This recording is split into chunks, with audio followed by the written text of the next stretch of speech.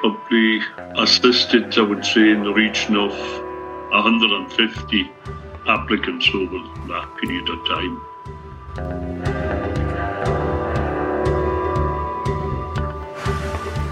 Good day to you, Fathom listeners. It's Chris Ramford here, Fathom Podcast co-host, and welcome to another Flash episode.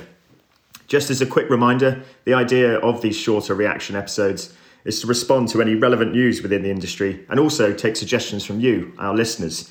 So don't forget to reach out and tell us what you want us to go in and explore through the Fathom podcast.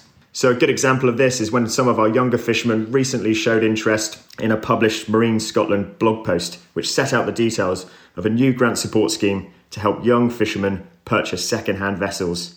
So we decided to reach out and get in contact with Duncan McInnes from the Western Isles Fishermen's Association. And Duncan is the driving force behind this initiative, and we really welcome him coming onto the podcast, first-time guest, and sharing his views and experience on how they are supporting young fishermen throughout the early part of their career. And also stay tuned, because I catch up with CFPO Youth Board member Joel Dunn as an outro, just to capture his thoughts and views on how this could be applicable to other parts of the UK. So let's get into it. Over to Duncan. Okay, Duncan, so before we get into any specific details of the Marine Scotland blog post, the announcement around this new grant scheme to help young fishermen purchase second-hand vessels, let's just go back in time a little bit. There's been a history of support for young fishermen in your region. So if we can just kick off with that, a bit of a timeline about how we've arrived at this point today. Yeah, with regards to the first-time buyer scheme, like every other place you see, we're fortunate because we've been running a scheme with the local authority, and the Royal Bank give 50% loan on the boat and licence, and then the local authority give a loan at 6%, you see, for not the balance, but up to a maximum 100,000. So we've been very fortunate in having that scheme, and that's been running probably for the last 20 years. So this has been a huge opportunity, with a grant element for buying the vessel.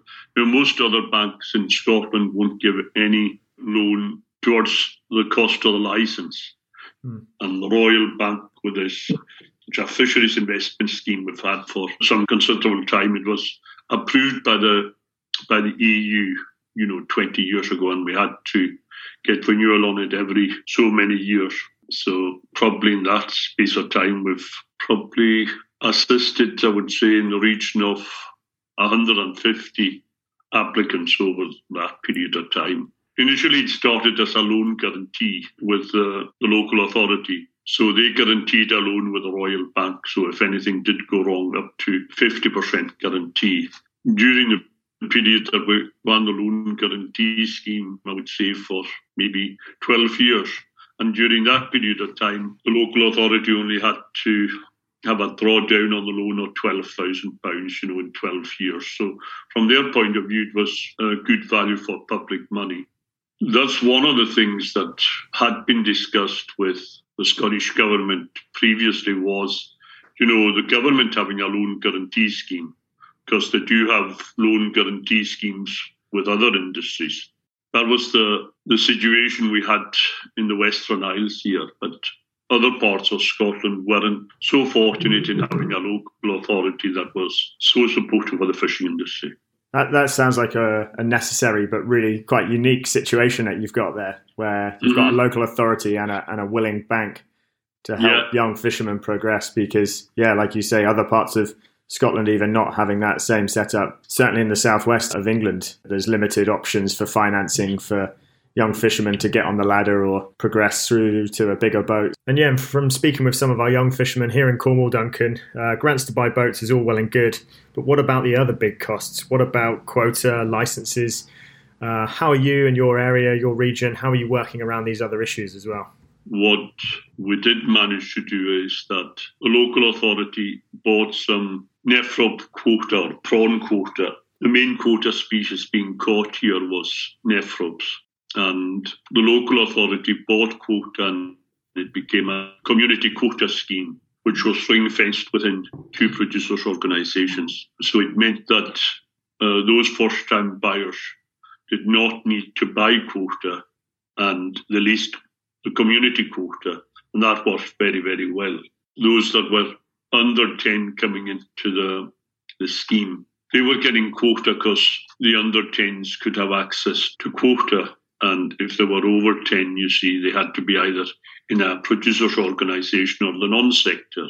It meant that those over 10-metre vessels, they leased quota rather than buying it. So, for example, some of those trawlers that we did assist would need probably to lease, say, 70 tonne of quota in a year. If they had to buy that as part of their initial business plan, that would have cost them probably in the region of £50,000, which they'd have to paying back capital and interest on it in a loan.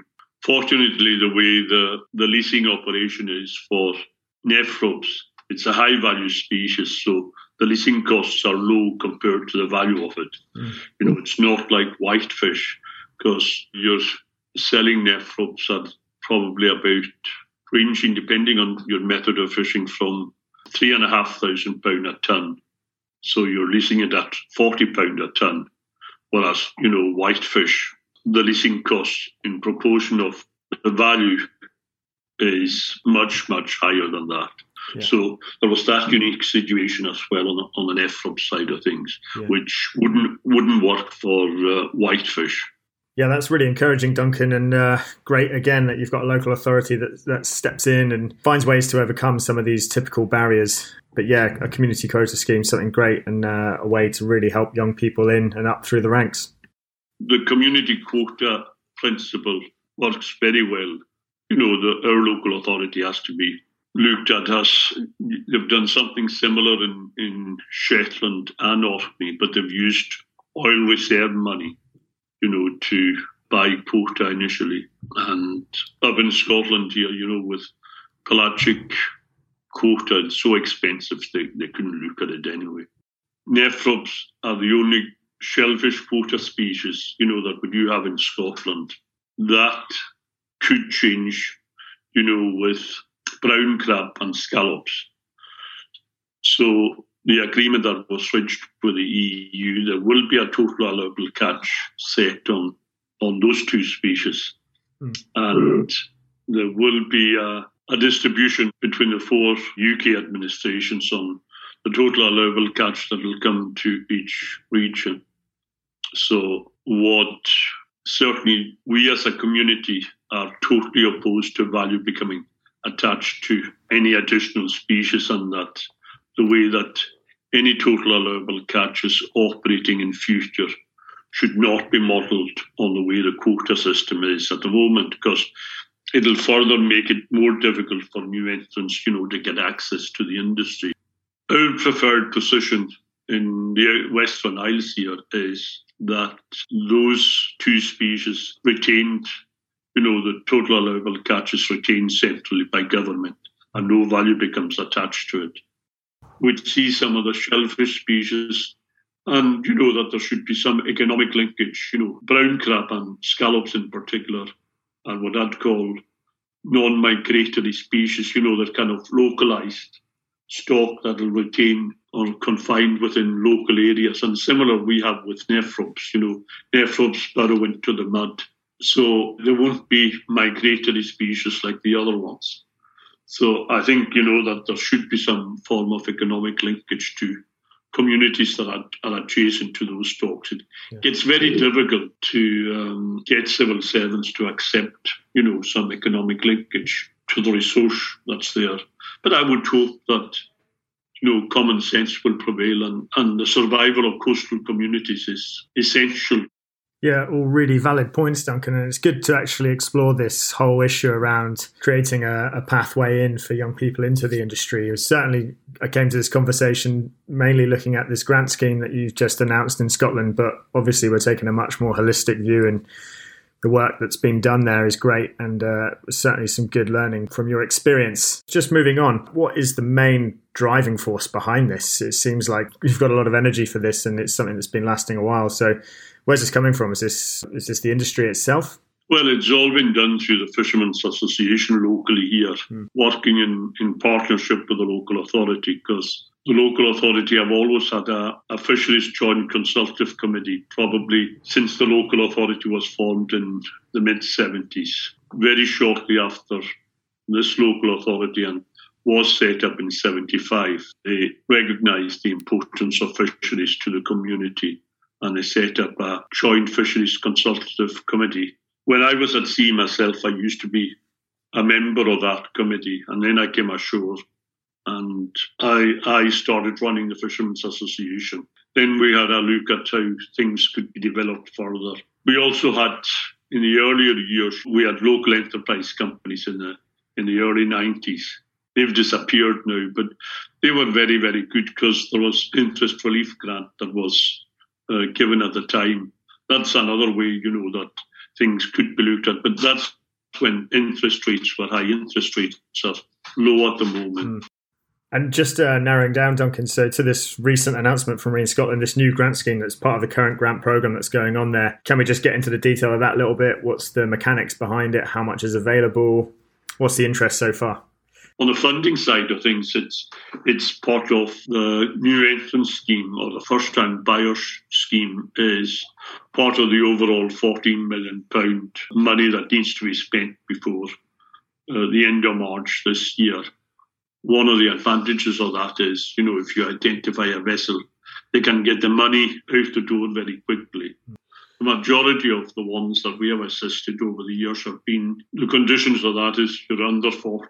The grant level is up to 75% for vessels under 16 metres. But I think the important thing there is up to. It doesn't mean that you were going to get 75%.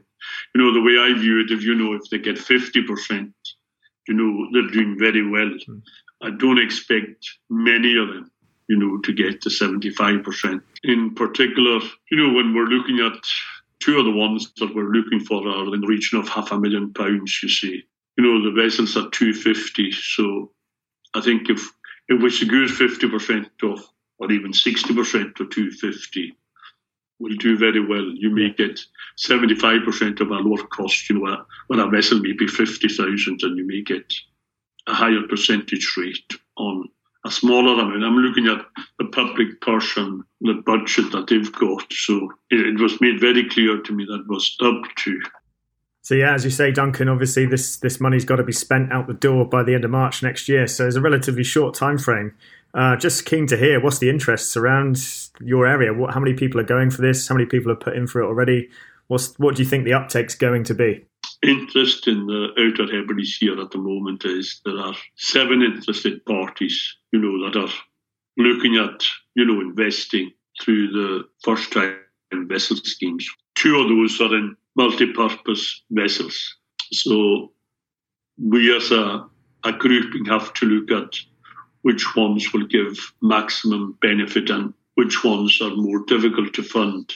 And clearly those multi-purpose ones are more difficult to fund because, smaller projects we could fund, other ways of funding them. And in the rest of Scotland, I hear feedback, on folk that are looking at coming in. One of the biggest challenges that we have is that 2 of the 7 are 39-year-olds, which we have to move on quickly. So first of them will be 40 in October time. So he's one of the multi-purpose vessels. So there's a fair amount of to and fro being done on him. Because like any scheme, it's a bit ironic, you have to name your vessel, in the application. But the thing is, when you name a vessel in an application, more than likely it'll be sold by the time the whole process gets done. So one of the things we've worked on with the local authority and the bank is we prepare a business plan for an unspecified vessel up to a certain value. And that gives them the flexibility that they have the money approved. Then the vessel, that's the maximum they can go for the vessel. And they can go downwards of that, and then we adjust the payments. Say it could be they're going for a boat and license at 200,000, for example. And eventually when they identify a vessel, it may be 180,000. So we adjust the plan, but they have approval up to 200,000. But certainly the government are wanting to name the vessel. And like anything else, I see this as one of the barriers that you identify a vessel, and by the time that, you've been given approval, the vessel's been sold. So, it seems like the nature of grant funding and its sort of slow-moving cogs. Yes, civil servants don't realise how active and mobile you have to be in the business world to secure, when you're after something. Similar to a house property, a house goes within a week of coming on the market, it's under offer. At certain times, the fishing industry will be very similar to that. Some types of vessels will take longer to shift. Yeah, and I guess, Duncan, is there any unforeseen issues, any unforeseen problems that you've sort of encountered or picked up on? Again, just picking your brains, any lessons learned with this approach, with a grant scheme to help purchase second-hand vessels? I guess there's a huge cost up front, even if you're awarded a grant. How have you worked around things like that in terms of cash flowing these types of projects? Well, we did experience a problem, with the new entrance scheme, and that was that the bank weren't prepared to bridge the money. Mind you, we were looking at kind of £500,000 projects where the value of the boat was 250,000 and the value of the licence was 250. So the bank weren't prepared to bridge that money until the money came through from Scottish Government. So that meant we had to look at other options. We thought the bank would run with it very, very quickly, and particularly, the way they can get a mortgage on a vessel. But they weren't prepared to do that, because the conditions of that is, that if you sell your vessel over a certain period of time, there's a clawback on the grant. So we're in discussion with the local authority at the moment, the finance department, on whether they'll become a bridging bank from the time that the government approve a grant until it's released. So we haven't managed to sign that off yet. So like every other new scheme, you meet some barriers you have to overcome. Yeah. But I'm pretty certain we'll overcome it. The money's there to be spent by the end of March.